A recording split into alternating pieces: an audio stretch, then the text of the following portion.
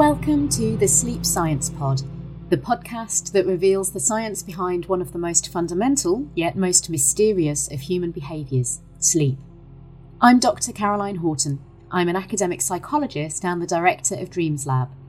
I also really love sleep, so personally, as well as professionally, I know how important it is for our mental and physical health.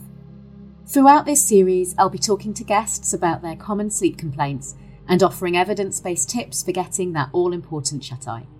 Together, we'll evaluate the evidence that sleep improves all aspects of health and well-being, and whether it really is that ultimate panacea.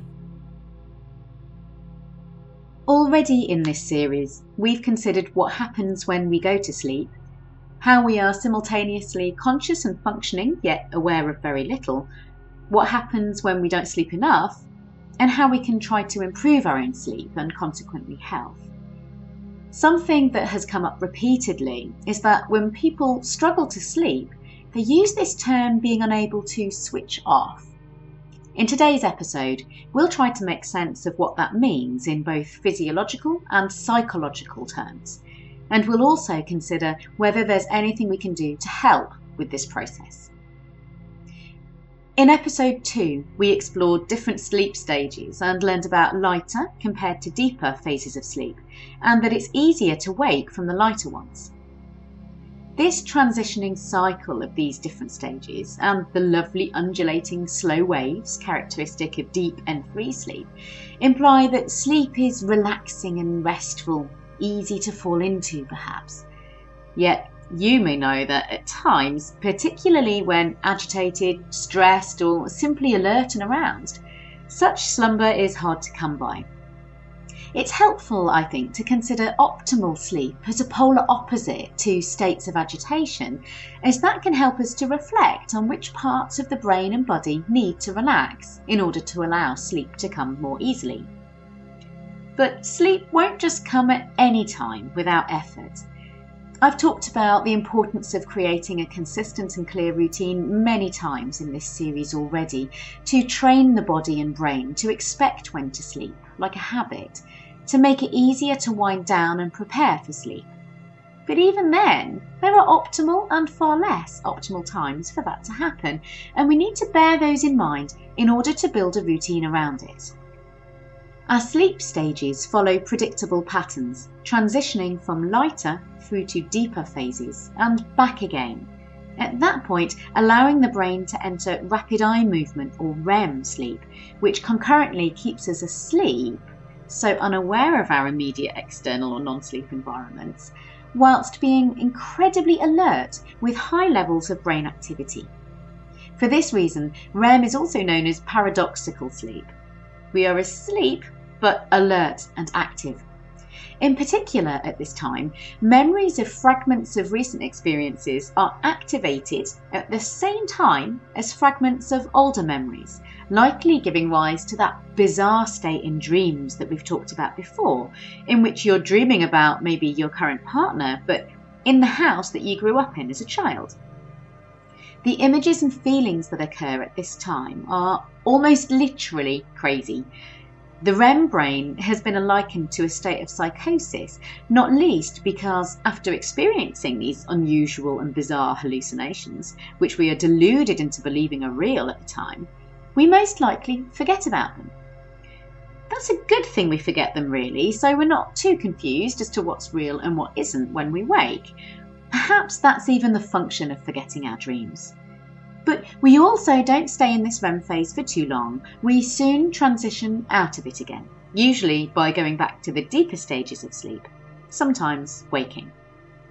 These cycles of activity occur reasonably similarly over time, although the length of the deeper N3 phases decreases as the night goes on, with each iteration of the sleep cycle, and the REM phases increase in length. In general, though, the full cycle from peak alertness, whether asleep or awake, to dip alertness, again, either in terms of deep sleep or just a less alert time when you're awake, it takes around 90 minutes.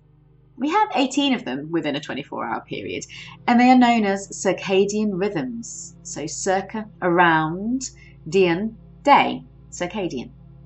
These cycles repeat on the rotation of the Earth, around a day long then, and make use of external and internal cues to keep them regular. The sleep-wake cycles make use of sunlight as an external cue in a big way, so seasonal fluctuations in sleepiness and wakefulness are very real. However, the circadian rhythms are also massively intrinsic. We're hardwired to behave in accordance with these cycles. And they're not just a human phenomenon either. Animals have them too. So do plants, but even more amazingly, so do fungi and even individual cells. It's pretty incredible and pretty fundamental. In general, if something is present in basic and universal living creatures, it must be important. Thankfully, these rhythms have been recognised as being important, with scientists identifying the molecular mechanisms of the circadian rhythms in fruit flies being awarded a Nobel Prize in Physiology or Medicine in 2017. So our behaviour, like the fruit fly, has peaks and troughs. And these peaks and troughs are evident in both wakefulness and during sleep. So, is there anything that we can do about these cycles to help us get to sleep? Well, fortunately, yes. And we can think of these in two main ways. Both involve stopping for a little while and making note of our cycles. Firstly, we can measure our cycles to see whether they are regular or not. It was World Sleep Day last Friday, and this year's theme was about regular sleep. I've talked a lot about the importance of formulating and then maintaining a consistent sleep routine in this podcast already.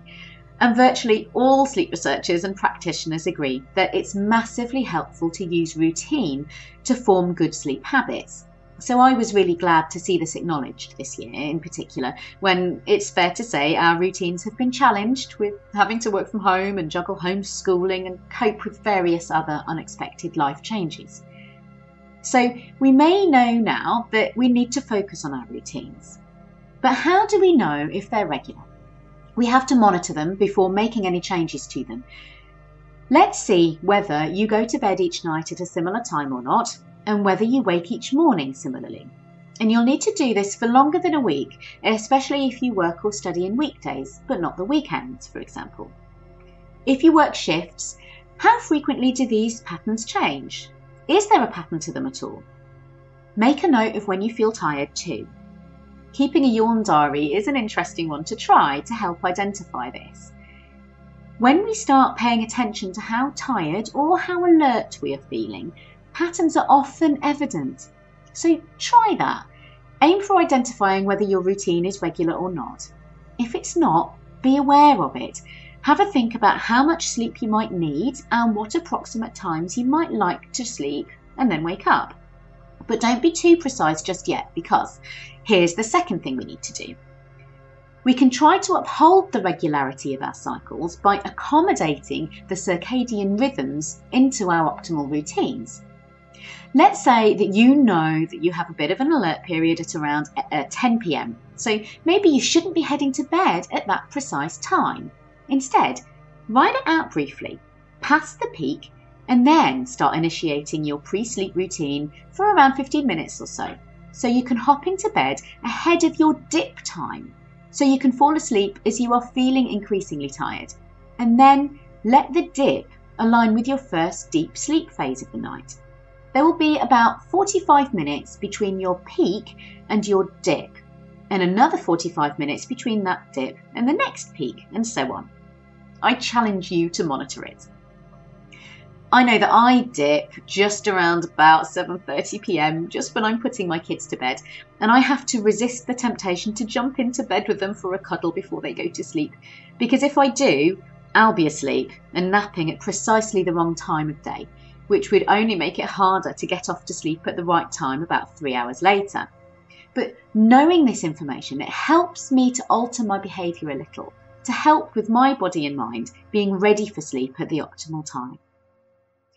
Both these techniques involve observing our own routines and individual patterns. It might sound complex, but we likely all have these patterns, and once we pay a bit of attention to them, they become really quite obvious. We don't want to interfere too much with the natural rhythms, so we just take notice of them and harness them. There are other drives for sleep too, such as the buildup of melatonin throughout the day, which creates a drive for sleep. It's simple. The longer we're awake, the more sleepy we feel. Matt Walker, neuroscientist and sleep advocate, actually refers to wakefulness as low-level brain damage, as a reminder that we need to sleep to undo that brain damage and maintain optimal functioning. That sleepy drive should ensure that we achieve that. So let's listen to it and respond to it. Interfering with it can wreak havoc on the routine and ruin good habits. Melatonin builds anyway in humans, but we can also increase the build-up by eating tryptophan-rich foods, proteins really, which are then converted into serotonin, which is a feel-good neurotransmitter, and in turn that's converted into melatonin. This isn't a quick process, by the way, so having some meat before bed won't get you to sleep any quicker. It's more about helping the routine along on a longer-term basis. Melatonin can also be prescribed to help with disruptions to the circadian rhythms, but we're sticking with more naturalistic interventions in this podcast as a first port of call. But if you're worried about your sleep routine, then do consider keeping a diary and then approaching a GP. GPs may help with identifying associated or underlying sources of sleep problems, but their main job is mainly medicinal, of course, so they might prescribe something to help you sleep. I'd say, if you can, try to work on non-pharmacological interventions, as evidence show that they can be massively effective, these non-pharmacological ones I mean, and they don't come with the side effects. Having said that, if you have serious worries, do seek appropriate professional support. Another trait pattern to observe concerns our general inclination to function optimally either in the morning or in the evening. You might have heard of the terms larks and owls for these types respectively. I'm a lark. That means I'm rubbish in the evenings. My other half is an owl. This is quite a handy pairing and again, perhaps quite a functional one in terms of sharing the parental load. It might even be an evolved phenomenon. But actually, most people are naturally somewhere in between being an owl and a lark.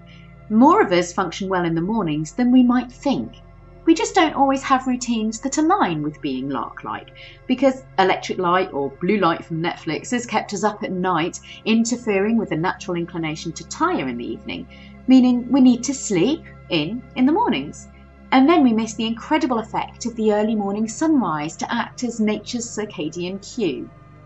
Even in the winter months, stepping outside when we wake can give us a dose of bright light, which is received by the eye and signals to the brain to inhibit melatonin production. That puts off the sleepiness until a more appropriate, darker time. So this is all good in describing normal, healthy sleeping patterns and how to recognise your own patterns before considering whether and how to shift your routines at all. Doing that may help to exploit natural cues of alertness and sleepiness at the appropriate times. However, for some people, actually for many people at some point in their lives, there are difficulties with being sleepy at the right time, which can lead to difficulties with sleep readiness. This can be due to a number of reasons, but over the past 18 months or so, there's been one term that people have volunteered independently when describing their sleep patterns to me, and that is that they can't switch off. As a psychologist, I'm really interested in this. Our understanding of the neurological and physiological mechanisms underpinning the wake-to-sleep shift is pretty good, and our understanding of some psychological states of agitation, like hyperactivity or anxiety, are reasonable too. But actually, we're not great at pairing them and explaining how these things can relate. So specifically, how do the psychological mechanisms of alertness actually prevent the sleepiness from winning? Well, as I see it, there are at least two psychological influences on this switch from wakefulness to sleep. One is cognitive and the other is emotional. The cognitive refers to mental load, having a lot to think about. Being active or busy, being awake and involved in a task or a number of tasks. We can draw parallels with physical activity. So, whilst exercising in the day is great for many reasons, including tiring the body, it's important to exercise at least 2 hours before needing to go to sleep, because you need to be physically aroused for your exercise, right? The body then needs time to return to normal and recover. If you try to sleep when you're running around, well, it's impossibly incompatible. The same is true of mental exercise. If you're working late, or fascinated by a news feature, or lost in a film, you're too aroused to be in a sleep-ready state. This is why reading before bed is not helpful for some people for getting to sleep.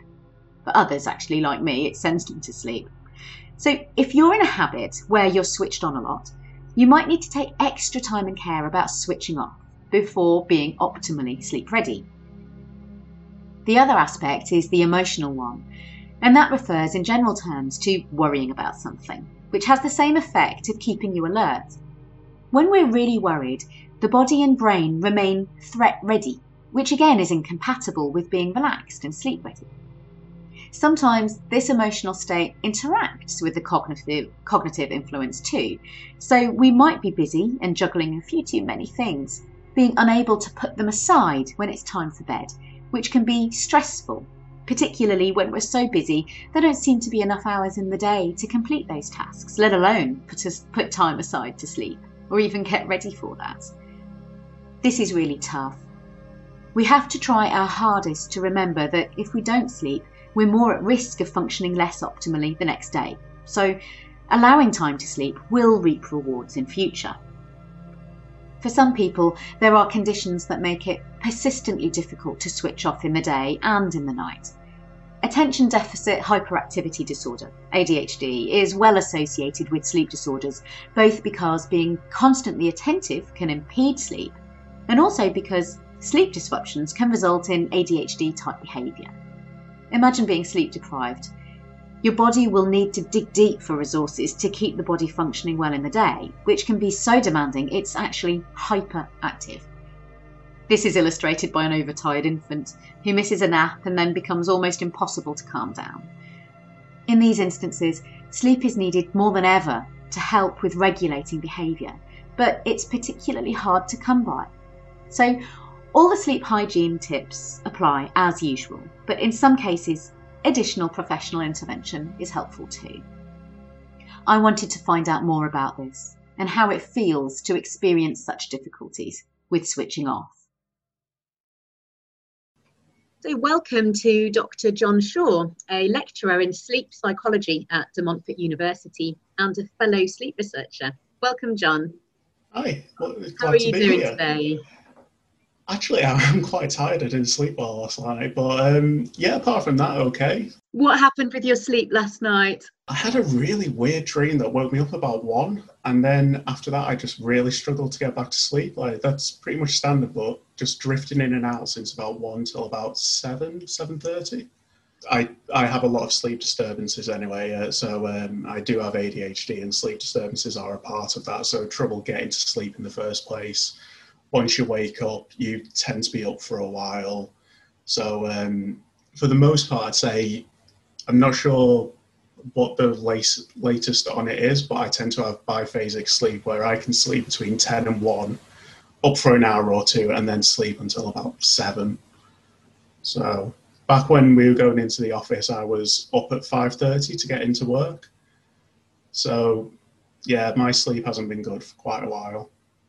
So do you find that you need to increase your window for getting sleep then, if you know that there are some disturbances in the night?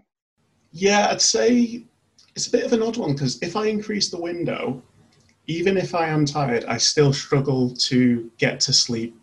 I just tend to spend an hour awake in addition. So again, what I tend to do is I just wait until I'm feeling tired, then I go to bed. Then usually within an hour of hitting the mattress, I tend to be out, hour and a half maybe. Can you describe what it's like in that hour, 90 minutes while you're trying to get to sleep? Yeah, so with the ADHD, it tends to be that you can't switch off mentally or physically. So I have an almost compulsion to move, like waking restless legs. I have to move in some way. With my brain, it's just not really switching off. So it's thinking about what I need to do tomorrow, what I've done today, thinking about emails I need to send. So it's really just focusing on trying to calm myself down, so the way I've been doing it is, I think certain apps in mindfulness call it notation, where you recognize something to do and you mentally put it to one side. that is something that I've only been doing for the last maybe a year or so, but compared to how I was, greatly improved, really. And what is it, do you think, that's working about that? Is it that you are managing to tick off the things that are on your mind? Yeah, I'd say that is it. It's so before I started doing this, it was more I had these thoughts, and rather than necessarily acknowledge them, I just went along with what was going on. So if I thought about an email I had to send tomorrow, I think, okay, well, I send it when I am immediately awake. No, I'll have breakfast beforehand. Actually, I think I'll exercise. Oh, do I exercise at home or do I go for a run? And it's just a consistent trail of thought that ultimately ends up on something completely unrelated to the original email. And at that point, I go, oh, wait, I need to think about the email. And then it all goes again. Never ending cycle of just constantly looping back to the point that I actually need to think about. So now just actively thinking about something and say, okay, but I will deal with that tomorrow, sort of ends that thought, and it just helps make everything much easier. So how much did sleep feature in your sort of original symptoms and recognizing that something was a bit different?